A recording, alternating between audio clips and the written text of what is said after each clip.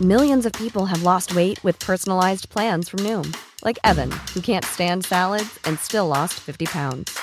Salads generally for most people are the easy button, right? For me, that wasn't an option. I never really was a salad guy. That's just not who I am. But Noom worked for me. Get your personalized plan today at Noom.com. Real Noom user compensated to provide their story. In 4 weeks, the typical Noom user can expect to lose 1 to 2 pounds per week. Individual results may vary. Ready to pop the question? The jewelers at BlueNile.com have got sparkle down to a science with beautiful lab-grown diamonds worthy of your most brilliant moments. Their lab-grown diamonds are independently graded and guaranteed identical to natural diamonds, and they're ready to ship to your door. Go to BlueNile.com and use promo code LISTEN to get $50 off your purchase of $500 or more. That's code LISTEN at BlueNile.com for $50 off. BlueNile.com, code LISTEN. Haverikommissionen på länk. Hjärtligt välkomna. Andra gången efter förra skakiga men succéstarten sitter vi nu på varsin. Jag sitter på Södermalm och du sitter i Mälarhöjden. Typ. Du, vi har så mycket att prata om. Det händer så sjukt mycket. Jag har ett körschema som är som 3 poddar och 3 dokumentärprogram i Sveriges Television.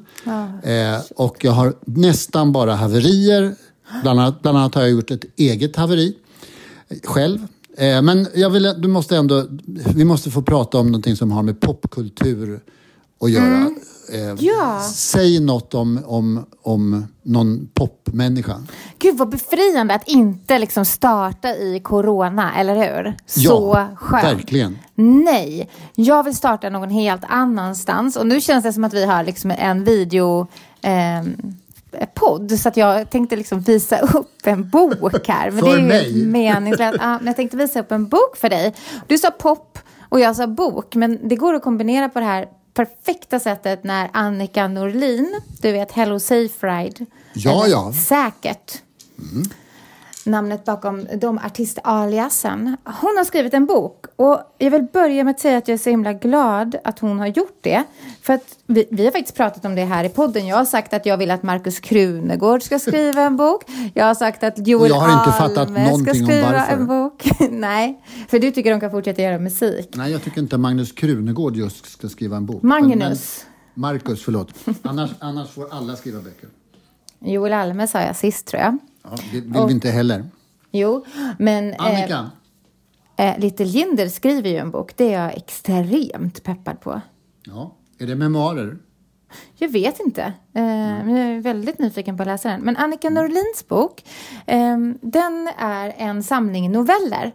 Och den påminner mig väldigt mycket om en annan samling noveller som kom, tror jag, förra året, som heter Kattmänniska. Har du läst den?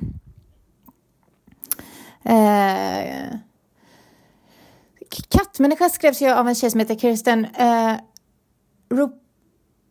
Rupinian, tror jag hon heter. Jag är lite osäker på uttalet där i alla fall. Det var en jätteuppmärksammad bok, bland annat för en av historierna där som publicerades som en novell och blev väldigt uppmärksammad i samband med MeToo.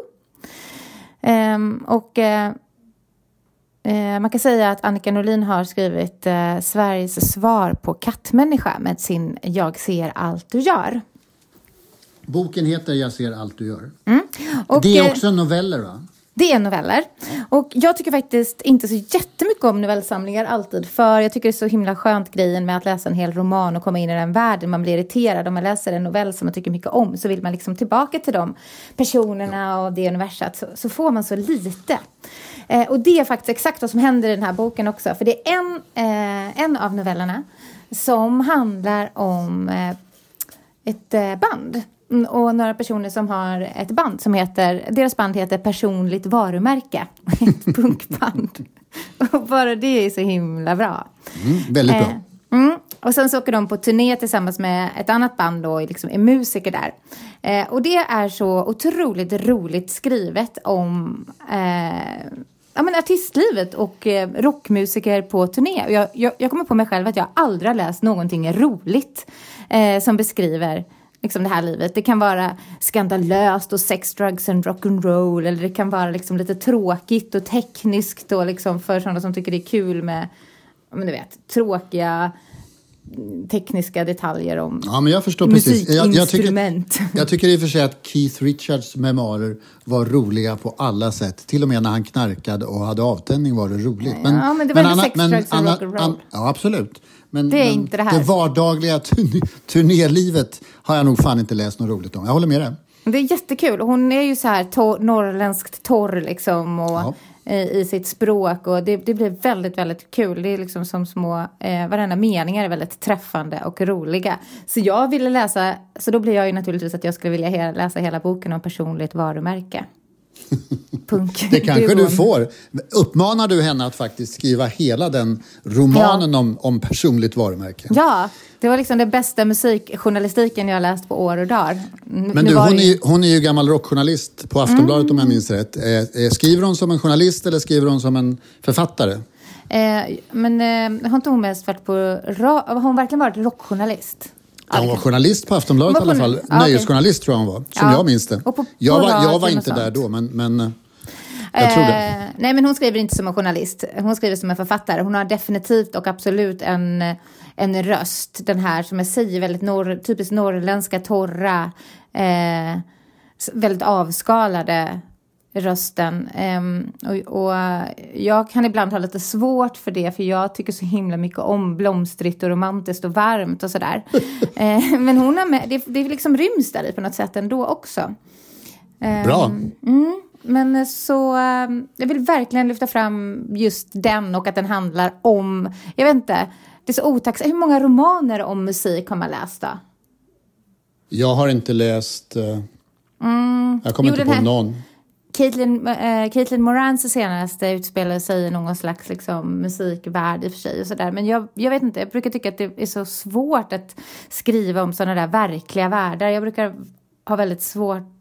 sällan tycka att det blir så bra. Men jag tror att det är Annika Norlins. Dels tror jag hon har hört 1 miljon historier om turnélivet. Ja.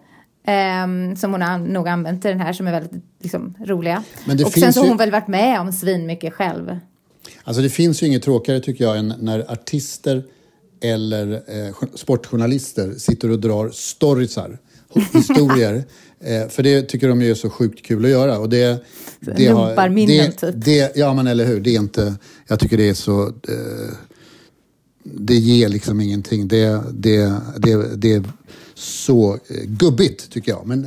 Eller gummigt då kanske i det här fallet. Men om man gör det bra, om man kan liksom sätta in det i något sammanhang, så gärna för mig. Det är så, det är liksom inte så, det är mer att det blir så ironiserat över hela liksom turnébiten och musikerbiten och liksom att vara artist och att stå på scen och så små detaljer om hur de gör. Bland annat skriver hon jätteroligt om hur de går fram emot varandra och spelar gitarr med ryggen mot varandra. Som är så tufft. Nej, och men sexigt. hon beskriver det som töntigt.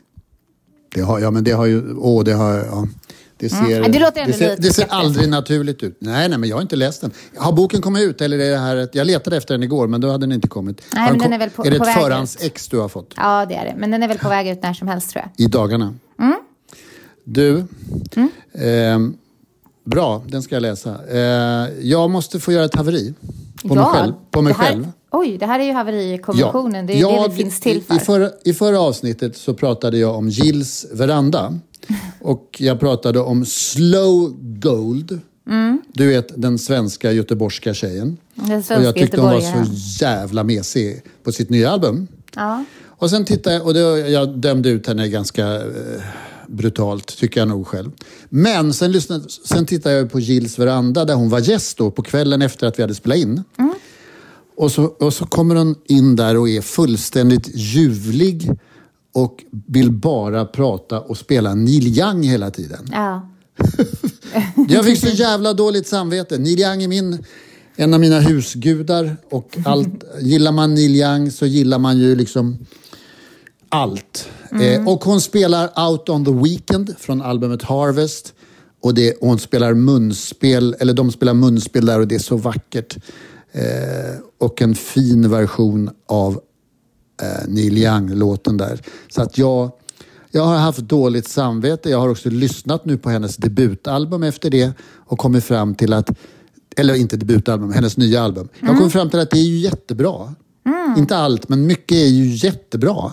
Jag hade så sjukt fel. Men vad fint. Du fick liksom en kontext. Du liksom fick en kontext av henne som blev helt annorlunda. Och då lät musiken annorlunda. Då blev musiken mycket bättre. Ja. Så att jag uppmanar alla att lyssna på Slow Gold. Och inte lyssna på dig i förra avsnittet av podden. Man kan snabbspola mig lite där. Ja, nej, men jag håller med dig i det här avsnittet mer än dig i förra avsnittet. Då. Ja. Ja, men vad fint. Men... Har du lyssnat? Du håller med om mig om att skivan är okej också? Ja, det gör jag. Du har väl inte sett Gills veranda, gissar jag med henne? Du har ju försökt få mig att titta på Gills veranda 2 veckor i rad nu. Tittade du på Gills veranda med Mauro Scocco då? Nej, jag gjorde inte det. Du, jag ska be att få återkomma till det, för jag måste få fortsätta att haverera. Ja. Mello läggs ner. Har du sett det? Det blir ingen europeisk final. Är inte det bland de mest sjukt korkade besluten som man någonsin har hört talas om från tv-världen?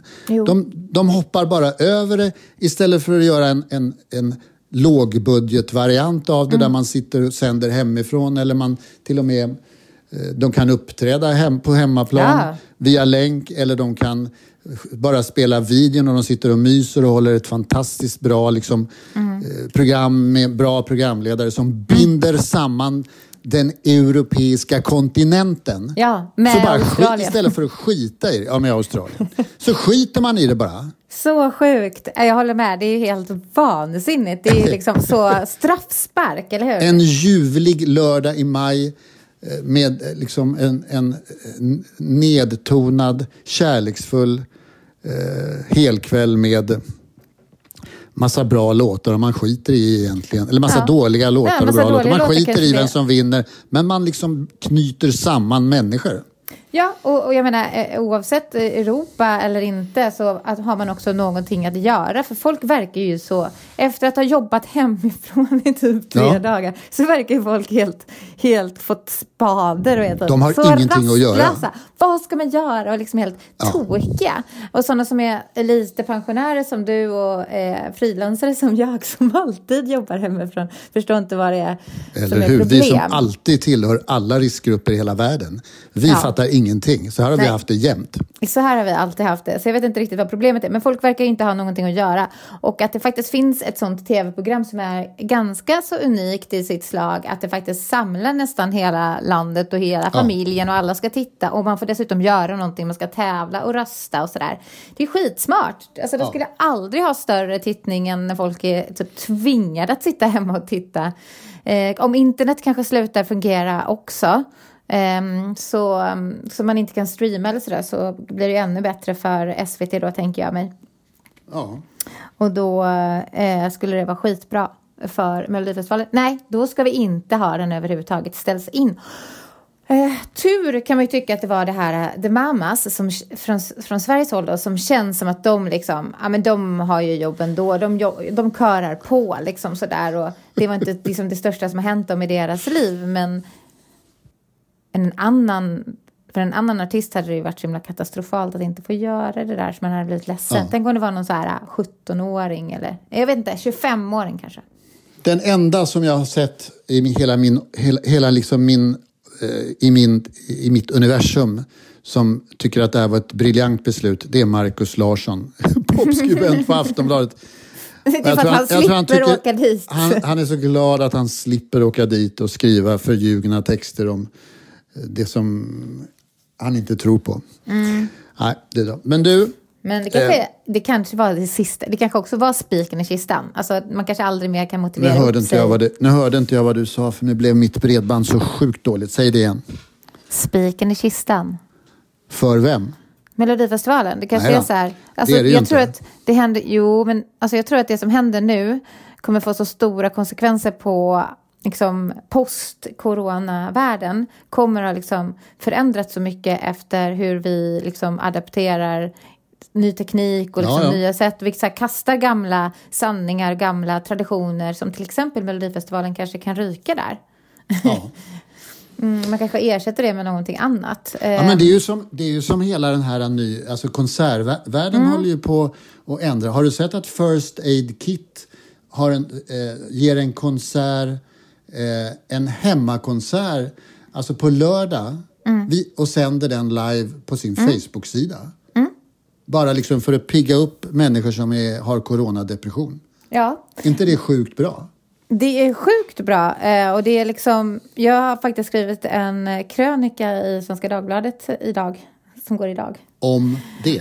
Nej, men om hur det ju verkligen passar kanske en generation som hör till den yngre i musikvärlden. Som sitter hemma, som är typ rastlösa, har liksom kunskapen om tekniken, inte tycker det är så svårt, tycker att det är helt naturligt och normalt att sända konserter på Instagram eller på Facebook eller sådär. Och gör det och kommunicerar också väldigt lätt med sina fans därigenom. Så det blir superexklusivt och jättebra. Och som inte heller kanske har de försörjningskraven som... Det är väldigt många musiker och artister idag som är väldigt oroade för sin ekonomi. Och om man är 20 så kanske man inte har liksom några blöjor att köpa eller bostadslån att betala etc. utan bara kan köra på. Och jag tror att liksom när vi så som du säger, First Aid Kit gör också det här, och det är jättemånga även på internationell nivå som gör.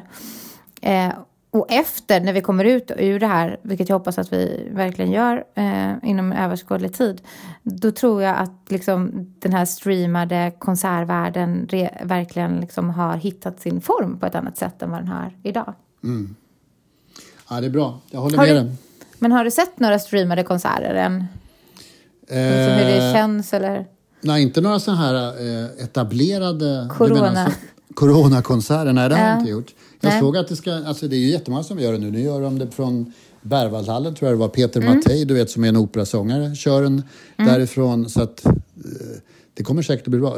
Det är ju bara, det är som en vanlig sketen radiokonsert eller tv-konsert. Det är ju svårare än så behöver det inte vara.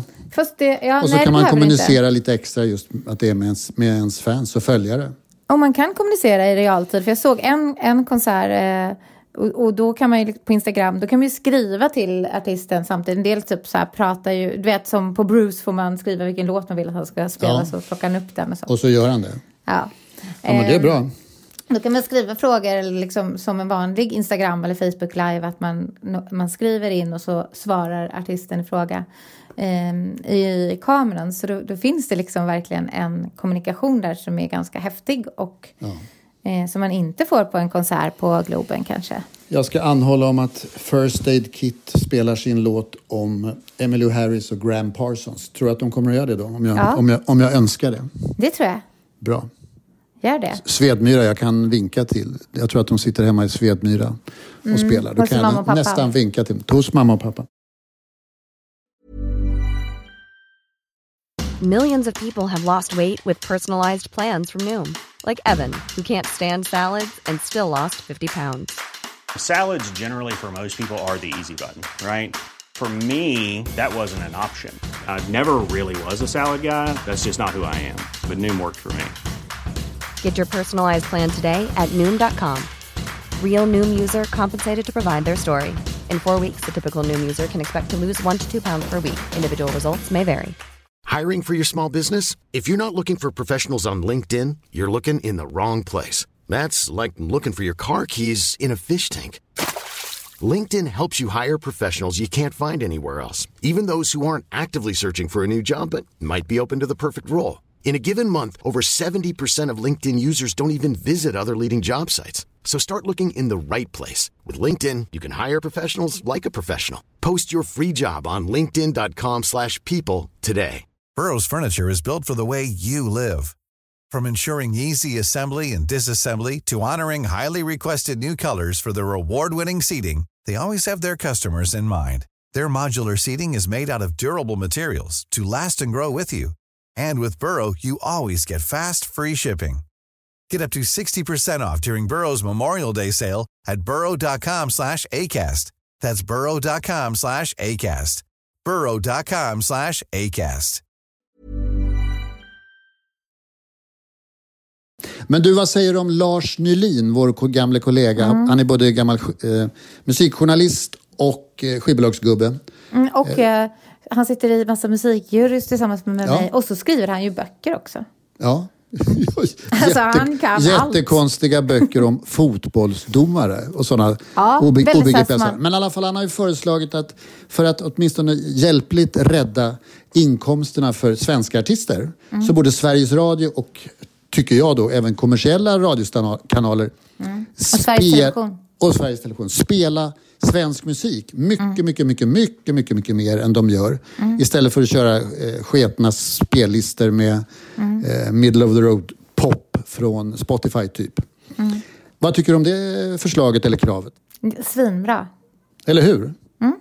Det är liksom, det finns ju så många olika förslag på liksom så här olika, många bäckar små. Och det här tycker jag är ett jättebra sätt att ta ett ansvar för svenskt musikliv. Och det skulle inte sänka kvaliteten heller, utan det är bara massa slentrian läggningar av låtlister som de ägnar sig åt. Så att, jag vet inte om de är musiken skulle vara lika bra. Men jag är inte säker på att det är slentrianläggningar som de gör. Men det finns ju en internationell musikscen som inte är dålig heller. Men vi behöver inte den. Vi kan gå jättebra runt på våra svenska artister. Och stötta dem i detta. Kanske också att man kan tänka liksom lite vidare.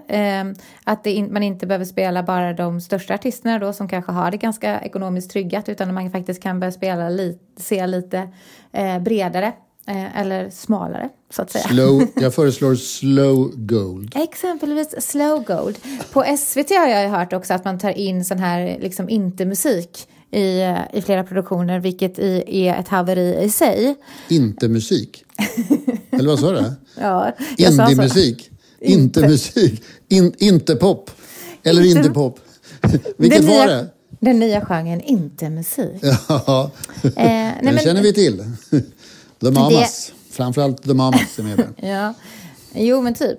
Det är ju musik som har tagits fram för att likna riktig musik. Alltså äkta låtar så gör man en låt som låter som den låten, men inte är den för att kringgå Vem gör det? STIM. För att kringgå STIM? Ja. Kan du ge ett exempel på något sånt? Det finns företag som bara tillverkar den här typen av musik. Så köper man ju ett abonnemang, så här tror jag att det går till, att man köper ett abonnemang på det företaget och så får man spela den musiken för viss peng. Och då använder man den musiken istället för musik som har en upphovsman eller kvinna som stimmar till. Och det vet jag att SVT har gjort det vissa. Och det tycker jag är helt sjukt att SVT får göra. Ja, men de hade en sån här, det var väl om det var Vår tid nu eller något sånt där, som hade alltså massa musik med. Och då hade de, jag tror att det var den eller något liknande program. Och då hade de beställt musik som skulle vara pastischer på den periodens musik. Nykomponerad av några musiker i Värmland som satt och tillverkade det. Det var så jag läste om det. Är det du menar alltså? Jag vet inte om det är det jag menar. Det är ju urlöjligt. Tjänar man pengar på att göra ny musik som imiterar gammal riktig musik? Ja, och man kan ju också man behöver ju inte ens göra det själv. Man kan ju mata in det i dataprogram så kan de göra den. Det låter som ett intellektuellt och musikpolitiskt och public service-aktigt haveri, tycker jag. Totalt haveri, borde vara förbjudet. Ja. Vet när man flyger flygplan så kan man ibland lyssna på musik, så går man in på så här musik. Jag har gjort det här flera gånger, det är så sjukt nämligen. För där har man det så tydligt. Men när man gör en långflygning så finns det ju typ film och tv och så här, så finns det musik. Så kan man klicka på musik och så kan man trycka på till exempel rock. Wow. Och då sitter man och lyssnar på rockmusik som inte är låtar, utan med låtar som man tycker om. Och därmed är det gratis. Det låter jävligt bra, hörru. Det låter det är helt stört, riktigt bra. Testa och gör det. Konstnärligt verkshöjd. Om du någon gång kommer hamna på en långflygning igen. Ja. Det finns långflygningar. Jag tror jag hoppar det. Men du, vi är för Lars Nylin den här gången, eller hur? Jättebra Lars Nylin. Ja. Och andra sådana initiativ som är så här no refund, alltså att man inte ska ta tillbaka sina biljetter som man har köpt utan efterskänka det till artister och sånt. Det kan ju funka, men nu såg jag också att Debaser hade gått ut med att så här, det går inte till så, utan allting alla biljetter som ställs in återbetalas. Ja. Jag antar att det är med automatik. Man trycker på en knapp. Ja. eller hur? Det var likadant med en massa sportevenemang att Hammarbys supportrar ville inte ha tillbaka pengarna för en cupmatch där som 10 000 hade köpt biljetter till. Men det funkar inte så. Nej. Så får det vara. Då får man swisha in till någon stödfond istället. Men du, vi måste fortsätta nu på haveri. Alltså du tittar ju inte på Gills veranda. Men jag kan titta och du på det, missar ett helt universum när du inte gör det. Jag skulle kunna prata 100 timmar om Miriam Bryants avsnitt. Men jag ska prata om det avsnitt som gick i den här veckan. Med Mauro Scocco. Jag tror nämligen så här att de har alltså... De hade jätteångest inför sändningen av det här programmet, tror jag. Därför att ett moment... du vet hur det går till. Alltså artisten kommer dit och så har de en bucket list på det de vill göra och sen så har Jill Johnson lite grejer som hon föreslår. Och Mauro Scocco, som jag högaktar och tycker är en fantastiskt bra artist, han vill bland annat sjunga Chris Stapletons stora låt Whiskey and Me. That's the difference. Nej, Whiskey and You. That's the difference between Whiskey and You. Och den sjunger han ihop med Jill Johnson. Och så långt är allt bra. Sen vill han också sjunga Himlen runt hörnet i en countryversion. Vilket ju inte blir jättebra, men det blir i alla fall okej. Därför att det här bandet Bluegrass... Det är han som har skrivit den, eller? Ja, det är det. Han skrev den till Lisa Nilsson på hennes debut. Och det blev ju liksom alla tiders stora hit igen. Men den tredje grejen, och den som man kanske också kommer in på väldigt snabbt, som han vill göra. Han vill göra en låt utav din och min före detta husgud Ryan Adams. En låt som heter Oh My Sweet Carolina, som är en av hans stora hits. Från hans break-album, får man väl säga. Riktig klassiker. Ja, och då så ska de ju, och det kan man tycka är man får väl göra låtar av människor som har visat sig vara as. Världen är väl så fri, tror jag, så att man får göra det. Men sen lägger de in en massa fakta om Ryan Adams när de gör den här ganska mediokra versionen dessutom. Och då måste jag ha grubblat sig blodiga och blåa över att för han framställs i de där faktarutorna, så att säga, som vilken artist som helst. Inte en rad om att sen ett drygt år så är han en persona non grata i musikvärlden. Därför att han har varit ett as mot kvinnor. Men det här låtsas de alltså om på SVT och produktionen som att det överhuvudtaget inte har hänt. Det är det enda som inte nämns i hans bakgrund. Okej, de hanterar det så. Ja, de hanterar det så. Intressant. Eller hur? Ja. Då tänkte jag så här att det här tror jag alla pigga krönikörer i media kommer att hugga på som kobror. Men jag har inte sett en rad än i alla fall. Nej, men okej, men du sa faktiskt, om jag hade vetat mer om det här hade jag ju lätt havererat på detta i det här avsnittet. Ja, men du måste ju titta på tv ibland, förstår Ja, men du sa ju så här, jag hör.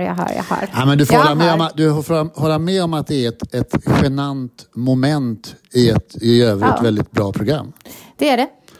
Jag vet inte när det är inspelat. Det här är inspelat för ganska länge sedan. Men det är inte innan det, gissar jag. Nej, för det här är över ett år sedan. Han skulle ju, det var väl i början på förra året som vi satt här och var lyckliga över att han hade spelat in 2-3 nya album och skulle släppa lite massa. Och sen kom det bara en låt och sen briserade det här i New York Times. Och sen har det varit nästan tyst från honom igen. Det har varit extremt tyst. Han har liksom släppt någonting har han sagt på Twitter om liksom, men något väldigt så här bittert, såklart. Han är ju bitter, hans musik är bitter. De är ju ofta bittra. Ja. Men det var oerhört bittert och liksom sådär, väldigt mycket likhet med många andra män som har avslöjats efter MeToo. Så det var väldigt likt det. Och det var tråkigt att läsa. Men jag vet, man har inte hört någonting från honom överhuvudtaget. Och han var ju tidigare så himla aktiv också på Instagram och Twitter och allting. Det är faktiskt svårt att prata om Ryan Adams, tycker jag. Jag tycker det är oerhört svårt. Men, det var ändå svårare att lyssna på honom, kan jag säga det. Men jag tycker om man nu bestämmer sig för att man ska ha med honom. Eller lyssna på Mauro Scocco som lallar runt med den låten. Ja. Det var, Men att inte nämna det tycker jag, håller jag med dig om. Det blir ju fel. Alltså hur ska man hantera det? Inte vet jag. Men åtminstone, man kan ju inte låtsas som om ingenting eller så. Det tycker jag är jättefel. Det är ju intressant. Alltså det är ju svinintressant att höra hur till exempel Mauro Scocco resonerar kring det här. Alltså hur tänker han kring massor av liksom kollegor och, som han känner och inte känner och hur de har varit och liksom hur den här världen har varit och hur man ska hantera det nu i efterhand. Och uppenbarligen så är ju då kanske Ryan Adams någon som han gillar, vars musik han gillar åtminstone. Hur tänker han? Det är väl och hur tänker Jill Johnson som själv har gått ut med hur illa behandlad hon blev som 14-åring? Ja, det har hon. Men... Det är frågor vi har. Har inte hon också liksom när hon var med i Så ska det låta, var inte hon fortfarande då i det här som man liksom kan hamna i om man har varit så nära liksom, hon har ju levt i den här branschen och liksom accepterat så mycket för att få kunna verka i den. Och då har man ju spelat det spelets regler så länge att man nästan har svårt att vara kritisk mot dem. Upplevde jag alltså, att hon var väldigt mycket i... Så minns inte jag det kan jag säga. Nej. Men jag kan ha fel. Jag kan också ha fel. Du? Vad ödmjuka vi är. Jag tycker vi lämnar över det här till de tjänstgörande musikkritikerna att ta tag i den här lilla biten. Får jag ställa en fråga menar till du dig? Mig? Ja. Nej, jag menar alla. Jag tycker att alla ska skärpa sig alltid, det vet du. Det är liksom kanske mitt enda budskap. Miriam Bryants program borde du för övrigt titta på. Eller du ska lyssna på det hon har gjort. De släpper ju låtarna från det här programmet Gills Veranda på Spotify direkt efter att det har sänts. Och det är mycket som är bra tycker jag. Men du ska framförallt lyssna på Miriam Bryants 3 låtar. Okej. Eftersom det var inte jättebra i programmet. Det studioversioner de har gjort är så sanslöst mycket bättre. Okay. Det börjar med I Will Always Love You, du vet Dolly Parton-låten. Ja. Sen är det Delta Dawn. Som ju är också en gammal fin countrylåt. Och sen avslutar Miriam Bryant själv med att göra en sanslöst bra version av Bloody Motherfucking Asshole. Du vet Martha Wainwrights stora epos som vi har pratat om några gånger. Ja, precis. Som var väl på Linje Lusta-teatern. Hon gör den svinbra. Exakt, från Linje Lusta. Vet du vad? Ja, men coolt. Mycket bättre än i tv. Men du tipsar ju jätteofta om musik som kommer från tv-program och jag lyssnar nästan aldrig på den för att jag har så svårt att apropå kontext så känns det som att man behöver haft tv-kontexten innan och inte bara låtarna stå för sig själva, verkligen inte. Och det känns som att de produktionerna har liksom men någonting väldigt slätstruket över sig som jag inte riktigt gillar. Men jag ska lyssna när du säger det. Men hallå? Ja, jag hör dig. Är jag borta? Nej, men innan du går vidare. Jag vill hindra dig att gå vidare för jag vill hänga kvar vid Miriam Bryant. Ja. Får jag det? Du får det. Nej, men alltså jag känner mer och mer för varje dag som går att Miriam Bryant är så jävla bra. Eller hur? Alltså... nu kan det sägas. Jag tycker inte att hon har haft världens bästa låtar genom tiderna. Jag tycker liksom inte att hon har riktigt hittat sig själv där. Men jag tycker att hon börjar göra det och går från klarhet till klarhet. Och hon har sånt uttryck och sån röst och liksom, som är helt unik och skitbra. Så jag älskar hennes uttryck just nu. Och hon har släppt en ny singel. Ja, som har du lyssnat på den? Ja, den är bra. Den är skitbra. Och vet du varför den är bra? Nej. Därför att den är återigen ett samarbete med Selen Ötchan som jag har tipsat om tidigare. Eller pratat om tidigare som är producent och låtskrivare.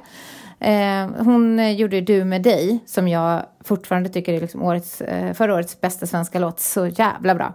Håller med delvis i alla fall. Ja, och nu har de gjort några nya låtar som heter Någon av oss som kanske inte når riktigt samma höjder för inte lika konstig. Och sen dessutom så har de ju lånat väldigt tydligt av den här låten Stay, Rihanna-låten med pianoslingan där i början. Men det är ju å andra sidan typ världens bästa låt så att låt gå för det. Du, Jag håller med dig. Vi måste försöka ta oss samman nu. Men jag måste ställa en fråga till. Hur har du firat den här veckan, den stora händelsen? Ingenting alltså. Du menar fotbolls-EM? Nej, det är inte våfflornas dag eller vad det heter, våffeldagen. Utan nej, alltså dagarna är det på dagen 25 år sedan Kent kom med sin första skiva. Första albumet kom typ igår, torsdag. Och första singeln kom i början på februari. För 25 år sedan. Lyssnade du på Kent för 25 år sedan när du var typ 47 år? Nej, du gjorde inte det.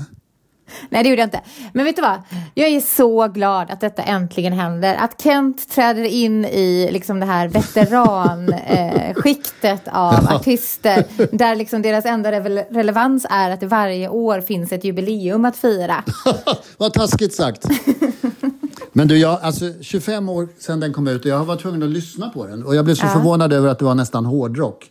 Det var chockerande. Jag trodde inte det lät så på den tiden. Men och sen lyssna, den första singeln heter När det blåser på månen. Den är skriven av typ så här 23-åringar, va? Vad kan de ha varit när de debuterade? I runda tal 23, va? Texten är så här. Kostymen, den skaver och jag har inte duschat. Idag är igår och idag ska jag sitta kvar. Jag fuskade med mina svar. Den svarta kostymen skav. Kostymen är inte jag. Kostymen är inte jag. Är jag en astronaut? Är jag en astronaut? Är jag en astronaut? Är jag så ensam? Klänningen skaver. Och du, den skyler knappt barmen. Idag är igår och du ska ta mig härifrån. När det blåser på månen ska du ta mig härifrån. När vi fyllt alla hålen, hål, är jag en astronaut. Klänningen skyler knappt barmen. Vem skriver såna texter när man är 23 år? Veteran. Gubbar. Veteraner. Är det inte skitdåligt? Det låter ju som att det var skrivet på 30-talet eller exakt. Någonting. Men fast jag kan tänka mig så här. De var typ så här lite uppblåsta, pretentiösa 23-åringar som har läst böcker och liksom tar på sig rollen av en auteur. Och då kanske man så här tänkte på någon man. Den skyller knappt barmen. Är det lite så här Stig Larsson-prosa alla Essingen? Exakt. Jag kan säga så här, det finns en text på den. Om du vill ha ett uppslag för en textanalys essä någonstans, så ska du läsa texten Ingen kommer att tro dig från första albumet. Okay. Den är helt vidrig. Den kan handla om övergrepp på barn, den kan handla om övergrepp på människor, den kan handla om aningslösa unga gubbar. Den är helt sanslöst konstig. Och obehaglig. Ingen kommer att tro dig, heter den dessutom. Är den inte bra då? Absolut inte. Nej. Okay, jag tycker inte det. Men vi skiter väl i att fira 25-årsjubileum, va? Jag tycker det här var ett väldigt roligt sätt att fira Kents 25-årsjubileum. Jag tror inte att så många andra har gjort det på liknande liksom, dräpande Ingen gör det lika bra som vi alltså. Absolut inte. Nej, men jag ska hålla mig från att börja säga andra saker om andra artister som ligger mig närmare om hjärtat som har jubileum, för det är pinsamt alltså. Jag tycker att mycket med Kent dock var jävligt bra, vill jag poängtera. 2002 tror jag Vapen och ammunition kom som ett mästerverk, men det är som det. Men jag tycker det är pinsamt också så här, det finns massa band som hela tiden är aktuella fast de är helt irrelevanta och oaktuella, som hela tiden firas. Alltså varenda månad, det är så här typ Depeche Mode. Ja, det är inte mycket att fira. Det är inte mycket att fira där. Jo, men det är alltid jubileum sen någon av deras skiva släpptes. Det är liksom så många år sedan. Och sen så är det ju så här, de andra gamla banden, alla gamla band. Vadå, Beatles, Stones? Ja. Något jubileum finns det jag orkar liksom inte lista alla. Om du bara tittar på hur musikmagasinhyllan ser ut så är det jubileum för Neil Young. Han är ju faktiskt inte så ofta jubileum, eller hur? Därför att han fortfarande kan räknas hyfsat relevant, eller? Nej, han är absolut inte relevant tycker jag. Däremot har han ju en katalog som är extremt relevant. Nej, han har inte gjort något vettigt på 20 år. Jag tar tillbaka det. Jag tycker inte att han är relevant heller. Men han är ju ute och spelar. Han skriver en massa skitbra grejer om hur korkad Donald Trump är däremot. Så därför är han relevant tycker jag. Men du, jag tror att vi lägger ner nu. Och så skärper vi till oss och fortsätter att hålla oss friska. Du hade ju nästan corona, Anna, men nu har du inte det längre, va? Men jag kanske hade corona för jag var ju jätteförkyld. Och då är jag ju immun nu så då kan jag ju leva livet. Det är bra att vara immun. Men du håller dig hemma, eller hur? Ja, vad skojar du? Ingenting kan få mig att lämna min grotta. Nej, det är bra. Ha det bra, hörru. Ja, håll dig frisk. 1, 2, 3, klapp. 1, 2, 3, klapp. Even when we're on a budget, we still deserve nice things.